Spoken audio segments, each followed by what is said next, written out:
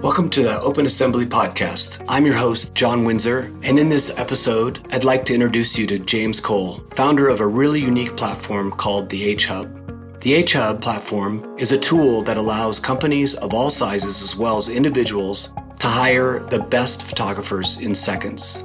They have worked with some of the top brands such as Allbirds, Kashi, Brooks Brothers, Vistapoint, and more. I connected with James a few months ago through our Open Assembly weekly calls and have had the pleasure to learn more about him and the H-Hub. As a former ad executive, I know how expenditures can get out of hand, and the H-Hub is a great tool to get a better product that is on time and on budget. James is a sharp guy, and I always love talking with him. I hope you enjoy this chat with James Cole, CEO and founder of the H-Hub. All right, James, how's it going? Very well. How are you? I'm good, thanks. So tell us a little bit about you. Well, I founded the Hub 4.5 years ago, and that's been most of my time. Was in marketing before that at a big ad agency in New York called Y&R. And I love nature. I'm big on mental health. And I love community, which is why the Hub does what it does. That's awesome. So tell us a little bit about your background. I mean, I know you were with some other platforms. You kind of told me some other stuff, but I'd love to hear your journey to get to the Hub. I'd say there are really two pieces. One is I worked, as I said, at Y&R, a big ad agency, and was kind of shocked when my Fortune 500 clients were paying us, 20, 30, 40K a month for social content. And this was now 6 or 7 years ago. But the way that we were creating said social content for their always on calendar, for their social platforms and so on, the way we were creating it was like some 22-year-old with an iPhone kind of snapping photos in between meetings for 40K a year. And I just remember thinking then there's got to be a better way. So that's piece one. And then piece two is I was recruited to a company out in San Francisco and moved my life across the country and ran content for a big app that had 40 million users and no brand voice. So they wanted me to kind of build the brand from the ground up. And the company had raised a ton of money, and a lot of it was debt. And the debt got pulled about a month into my being there, a bunch of it over $1 million. And so a lot of my budgets got slashed. A lot of people were fired. And I had to make do with very little by way of budget, but still make waves in terms of creating a lot of content. And so this is when Instagram was just growing from being a very small private community of your friends and family to something where you'd have a public account and be followed by tens of thousands of people. And so I sort of rode that wave and made friends with 30, 40, 50 photographers that were really talented and, to my surprise, would work for very cheap. And so for this company, We Hearted, I was able to create, 30, 40, 50 shoots a month for 10 grand or 20 grand, which blew everyone's mind, and most of all mine. And so I basically took those two pieces. Like, there are a lot of brands out there that are paying a lot of money for content and getting some 22-year-old to take it with an iPhone. And there are all these talented photographers all over the country that would jump through hoops for a $300 shoot. And so how can we bring these together? And my company is a bit confusing. It's called the H-Hub, and everyone's always stuttering over that. The first H stands for that connection, the supply side of all of these incredibly talented creators that work at Starbucks to make ends meet, and then the brands that need content but don't know where to find it. And we're the kind of crossbeam in the middle. Yeah, great. No, that's really great. Well, speaking of the platform, tell us about the platform. How did it start? Where is it now? How did it morph? Yeah. What I like most about the platform is that we started with what I knew, which was community. That's what's in my heart. And as an agency, which is how I was professionally trained. So we started as just like a ragtag group of 30, 40, 50, 60 photographers and slowly grew like that. And it was very community oriented, lots of events and trips and so on. And then started taking on clients and manually connecting Kashi to 6 photographers that would shoot a campaign, say. It was very manual. And then one of the photographers was always rising to the top and always over delivering. And I sort of poached her to run my agency. Her name is Shannon. And Shannon is just such a natural, such a great story. She dropped out of college after one semester. She was working on a sales floor at Nordstrom Rack and as a wedding photographer on weekends. And that's when I snagged her. And she just has an amazing touch and feel for this stuff. So you asked about the platform, and I basically built the platform around Shannon's ethos and soul. The way that she was bringing photographers together, the way that she was evaluating the quality of photographers, how trustworthy they were. We have a lot of proprietary mechanisms that rank and categorize our creators using how Shannon does it as a human. That's one of the things that makes us special is like, though we've been turned to machine, we still have a very human heart and soul. Yeah, I think that's important, right? Like that match. The more machine learning we have embedded, the more human touch we need as well. So that's really cool. So what categories do you guys work in? You know, John, I met with an investor, one of the first investors in eBay, and he told me a story about eBay and how they, I don't know if you knew this, but until they'd raised over 10 million bucks, they were exclusively a fishing tackle company. Really? Yeah. That's if you crazy. wanted really exotic fishing lures, you went to ebay.com and that's what it was. And he said that's how they did it. Listen, they got a foothold in that space. They got a flywheel, pardon the pun.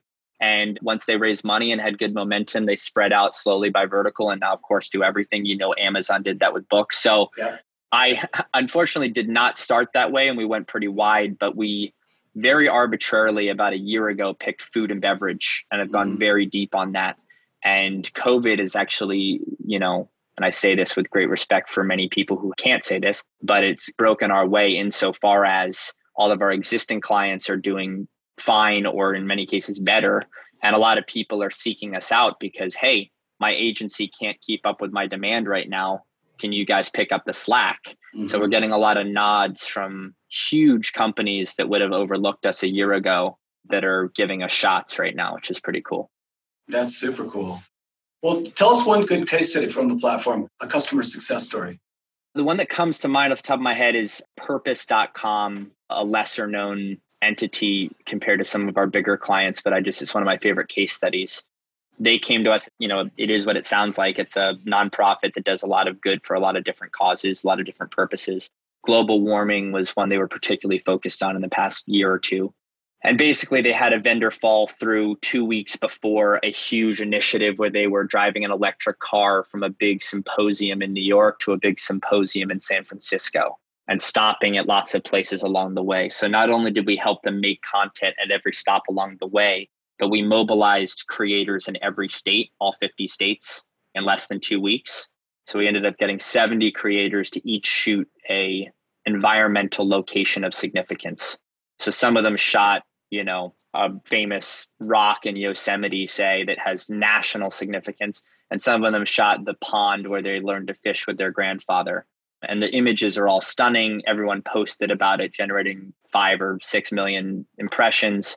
And it's an example of what I think our community is at its best, which is sort of a chorus. You know, each creator singing their own version of the song, say, but coming together as one, as this sort of massive entity. So I like stories like that. We've also done a lot of work sort of using my brand strategy background. So some of Brooks Brothers Holdings, we've done a lot of work with Brooks Brothers, and they've let us sort of take lead on rebranding some of their smaller holdings. And we've done a lot of work, you know, I would have said this if you'd asked me 3 or 4 months ago, but I guess it's particularly topical today, John. We felt very strongly from the beginning of the company that standing up for those without a voice was really important. And for me, that really meant the small creator like Shannon that I told you about before, who was working at a Nordstrom Rack and is super talented, but just can't find the big Fortune 500 deals. But that can also mean, you know, Shannon's very passionate about gender equality in our field and getting female creators the credit and the opportunities they deserve. We've been very focused on racial equality, et cetera, et cetera. And so Shannon really led this incredible campaign for one of Brooks Brothers companies that I won't mention just for privacy, but we basically rebranded it, gutted the brand. They had just acquired it. And every single shoot was done by a female person of color. And this was a year and a half ago or 2 years ago now. But we did 40 or 50 shoots all over the country. And again, this sort of chorus concept. Yeah, I like that. Yeah, this is going to be a little bit repetitive, but just want to make sure we get it in the catalog. But with the disruption of the current crisis, what are you seeing out there?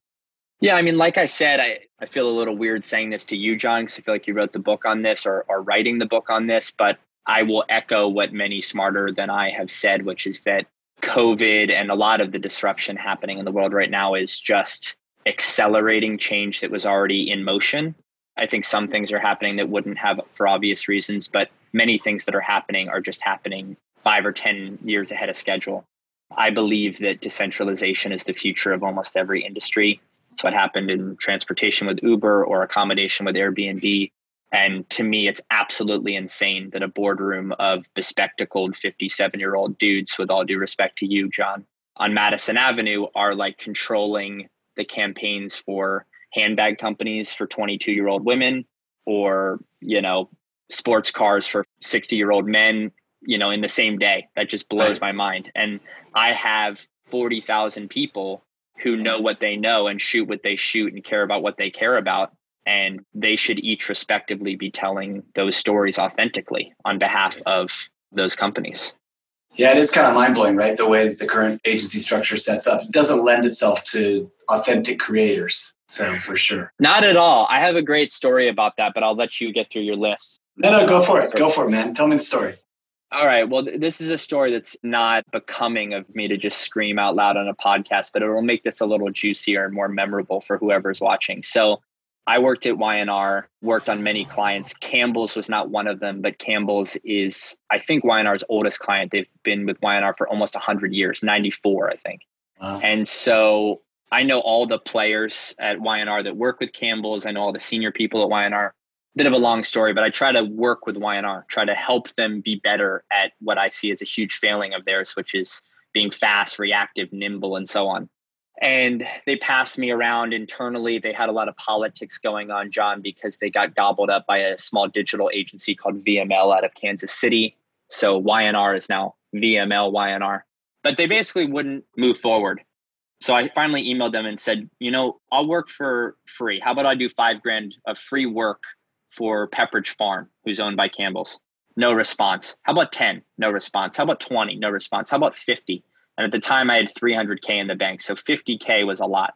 And also, John, about a year's worth of content for Pepperidge Farm. And finally they said, we'll think about it and so on. So I said, screw you. I'm going to make it anyway. So I make it. I spend about $7,000 hard costs on the content. It's amazing. We make it for Goldfish, Milano, and Kettle chips, which are all holdings of Pepperidge. I email it to all the top brass at Campbell's and all the top brass at Y&R. And I say, VML Y&R is failing you. And I said, here are your images. Let me know when you're ready, James. No response. And then 6 months later, Shannon direct messaged Milano on Instagram and said, hey, we took some photos for you. I hope you like them. Next thing I know, I'm on the phone with 6 people at Campbell's, the woman who runs content for them, and 5 people that run their biggest brands. And we're talking about how they need content and their agency isn't moving fast enough, and no one had passed them along the content. Wow. And I hope that when this podcast is published, they are our new shining biggest client. Yeah. But it's just a good example of, a huge client that's been with Y&R for 94 years, and they're just not getting what they need anymore. The agency model is so very broken. Well, and I think that's the reality of most incumbent businesses, right? It's to maximize your current model and make sure that nothing disrupts that current model. Right. Unfortunately, I think COVID's changed the attitude of a lot of folks. We'll see. Well, that's an awesome story about Campbell's. Tell me about who your core customers are. I would say our core customers are businesses you've never heard of, but would probably like to because they're kind of cool, up and coming food brands.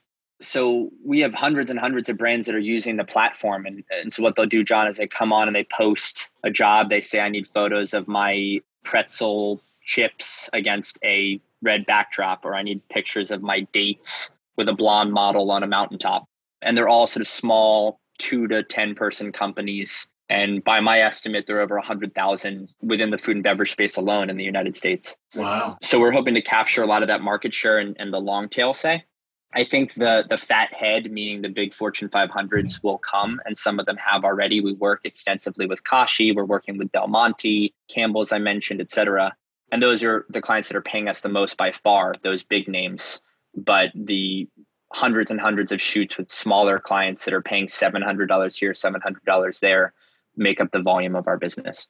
Yeah, that's cool. I mean, I think that's just the natural way things grow, right? It's almost like it's nice to get to the juicy part of the steak, right? The big kind of Fortune 500 companies. but they're really influenced not just by what you say, but by what their smaller competitors are doing, right? So Indeed. I have heart for the smaller competitors because more phone calls than not for me in a day are with founders. Right. I'm not talking to some junior person at Campbell's who doesn't really care about what the hell I'm offering. Right. I'm really changing and informing someone's business. It feels more meaningful and exciting to me. Yeah, I love that, man. That's great. What's your biggest challenge? I think like any would-be disruptor, it's just convincing people that this is indeed the future and like convincing them to take the leap. Like my biggest challenge would be convincing a agency who's really scared of me eating their lunch, a la YNR, or a massive food conglomerate like Campbell's and convincing them to change, their ways. Mm-hmm. That's my biggest challenge. And then even with the little guys, it's just like convincing them to take the leap to spend that $700 because that's meaningful to them. So trust and establishing that my way, though new, is actually significantly better. I think it's a battle for everybody in this new paradigm, right? The old way of working is so ingrained. And even though the margin of savings is so massive, 8 to 10 times savings, it's hard to find those folks that are early adopters inside big companies. Yeah. They're not in those big companies because they are early adopters. Yeah, an interesting story, John, real quick. I was trying to raise a big round of capital about a year ago, and I went and met with a bunch of bigwig investors, and I was pulling in, well over 1.5 million run rate just as an agency doing manual work for people, and the platform was just getting started. And most of the investors said to me, kill your agency. It's a services business. It's not scalable. It's a cute little $5-10 million business at most. And I'm not interested. If you're going to really swing for it. So let's see what this platform can do and come back to us when you've really scaled the platform. So I got a lot of feedback and pressure to grow the platform. So I did at all costs. And me being a bit bullheaded as I've been on this podcast with you, I said to them, 5 to 7% week over week growth is considered viral growth for platforms. Yeah. I'm going to come back to you with sustained 10% week over week growth over 4 months. And I just sort of paused and got the acknowledgement I was looking for, which is like, okay, yeah, like we'll invest when you can pull that miracle off.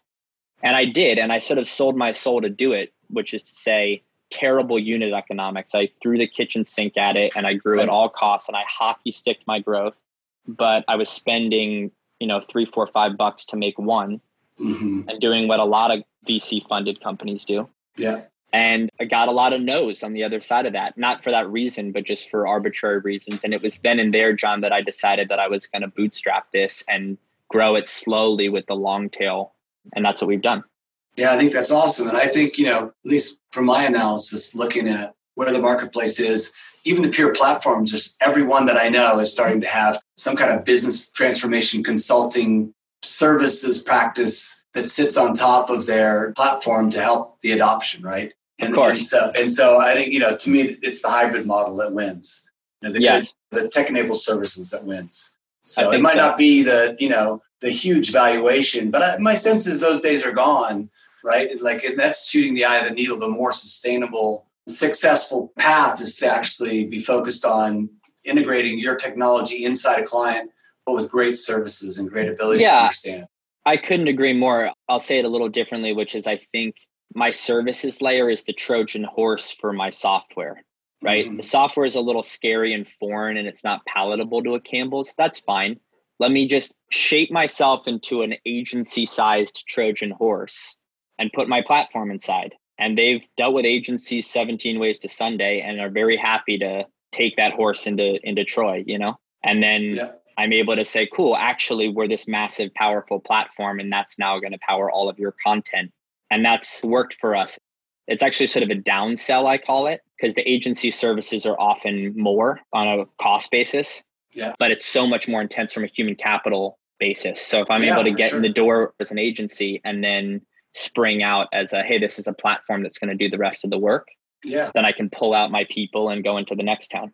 Yeah, it was sort of like, you walking into an agency or especially a brand speaking Russian, in New York, you're not going to get very far, right? But if you speak English and you can translate it into Russian and get stuff done, it's that translation layer. And it's just, to me, it's just where we are in the cycle, right? 10 years from now, it won't even be a question. They'll be doing things with tech-enabled solutions for everything. But right now, we're still in that transition zone. So tell us about your roadmap. You started talking about it a little bit, but what's on your platform's roadmap? Yeah, I mean, to be honest, like the product is in a pretty good place right now. We really focused on product market fit and tightening and tightening and tightening. So I'm pretty happy with it and want to scale it, 5, 10x the revenue numbers of where it is now in the next year or two. I think a lot of the roadmap will be creator focused, actually, which is to say, what more can we do for the Shannons of this world? Yeah. So things like portable benefits. So like if you're a freelancer, we have people on our platform. It's a young platform, but they've made 50K in the past year. So they can literally make a living. And we get emails like this, which are very moving. Like I was struggling to get by and I made 50K on your platform last year, which is awesome, but they still don't have health insurance. So how can I get them health insurance? Or, every year, John, I send out whatever it is, 672 1099s to all the creators that we brought work to, over $600. And I, without fail, get 14 emails back like, what's a 1099? Or like, what is this? Right. Or like, holy shit, I just had to pay 12 grand in taxes. I'm underwater now. Right. And it's not really my job to bail those people out. But on the other hand, I care about those people and they're in my community and I've met a lot of them. And so how can I help the future of work go down a little easier on the creator side, not just the brand side? Yeah, to me, it's like there's one side of the equation that needs to have friction removed from the buying process. Another side of the platform, the creators, they need not friction removed, but almost more like education on how to run a business. Yeah, how to run a business as it's always been, but how to run a business a la future of work, right? Yeah. In this new crazy world that we live in. So totally. And by the way, John, there's a lot of stuff over there, like community and a sense of belonging in this, like digital, like something that really punched me in the face in the early days of this. I just did it because it's all I knew and it's what I wanted to do. And this isn't really an original thought, so forgive me, but these kids who are accused of being millennials, Gen Z, addicted to their phones, blah, blah, blah. I know more people with 1 million followers on Instagram than you could possibly imagine. And yet those people are often so very lonely. Yeah, and so I totally the agree. physical community and the sort of analog to combat the digital poison that they're all mainlining is really important. And really so that important. Like my very, very, very first deck that I made 5 years ago when I was sort of dreaming up this company had physical spaces as part of this. Like little, I imagine them as safe houses where like you're a photographer, you fly from LA to Portland, Oregon, and you need a place to crash or to charge your camera or to grab a beer or to meet up with other creative people. Yeah. And I don't know if we'll actually do that, but that sentiment of a sense of belonging. Yeah, I think that's important. Yeah. And I think that there are other platforms trying the same thing too. I think that's an important thing. It's a great insight for sure. So what would you say to a leader struggling with even getting started with adoption of platforms like yours? A couple of things. One, I would say, I think of like starting a platform or really any company, like, those doors, John, in like a restaurant that separate the kitchen from the front of house. Right. I think of the founders, like you have to cross those doors like 6 times a day. And like in the back, like some guy like covered in tattoos is swearing and a pork chop just fell on the ground and there are grease fires and, it's chaos. And then in the front of the house, that same pork chop needs to cost $36 and a patron's tapping their foot waiting and so on. And so you have this weird job of like being in the kitchen with all the people that are in the trenches and you're dealing with all the fires. And then you have to walk out with a smile on your face and make that pork chop worth $36. Yeah. And so like you have to learn how to play that line, A. And B, I would argue the kitchen's way more important than the front of house. Yeah. And if you spend too much time trying to like get your shit eating grin right and, make investors happy and whatever, like you're not building it with heart. You're chasing capital and you're chasing praise from people that don't matter as much as the people behind the doors. It's not sustainable either, right? You might get a great investor, but sooner or later that money runs out. And I would argue, John, like if you make those people happy, you're actually worse off than if you disappoint them, which is to say the more you make them happy, the more they give you. And the more they give you, the more you're beholden to them. And you're in this endless cycle. So the more you can get that kitchen tight and that kitchen pumping out food that you're proud of, ultimately the patrons will come, right? So that's number one. There's one other lesson that I really wanted to impart. And just to go really narrow, I'm sitting here. I've played golf 5 times in my life, John. And there's this tiny golf course where I am. It's like 8 holes and it's a links course, which means like very short holes. I'm awful. And a couple of my friends are pretty good, but you know, and we go out, it's fun. And I always step up to the tee box and slug away with the big driver and the ball shanks off into the woods. And I guess I would say someone with my temperament in particular, you know, running into things, passion, excitement, enthusiasm. When you first start something, particularly a two-sided marketplace, if you whack at it with a driver and you're even 1 degree off, you're like 67 yards away from the pin, right? And if you think of like being on a putting green and being 1 degree off, you'll miss the hole, but you miss it by a foot and then the next one goes. So how can you start as small and tight as possible? And it's not sexy or exciting, but if you can really start in the most micro way and make your mistakes on a smaller scale and then scale up what you learn. I spent about 2 or 3 years and more money than I'll admit on this podcast, hacking my way through bushes and sand traps, trying to get back to the pin.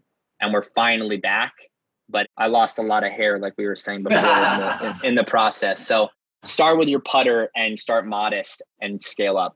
That's awesome. I love that. Somebody on a recent call said, you know, before COVID, it was all about the companies that made the most and had the most power were knowing companies. They were kind of the consultancies that knew the most. They were the experts. You paid them a lot to understand kind of what they knew. And COVID's changed everything. And now the most powerful companies are learning companies and learning leaders. The ones that can go into a meeting and say, I don't know, let's go explore that. Or, oh my God, that's really interesting. How do we learn? And I think it's not just an alchemy of just COVID by itself, but it's also the alchemy of the speed at which technology is growing, the unemployment issues that we have. There's so much interesting stuff here that somebody has to figure out, and somebody has to be humble enough to say, I don't know, and use their putter instead of their driver, right? Indeed. Yeah, I would just add to that by saying, I've heard once before that every generation's most precious commodity informs the next generation. So your generation's most precious commodity was knowledge. Right. And with the advent of the internet, say that was fixed and knowledge became readily available. And now my generation's greatest problem is attention, which is to say there's too much knowledge and it's too readily available and we're all drowning in it.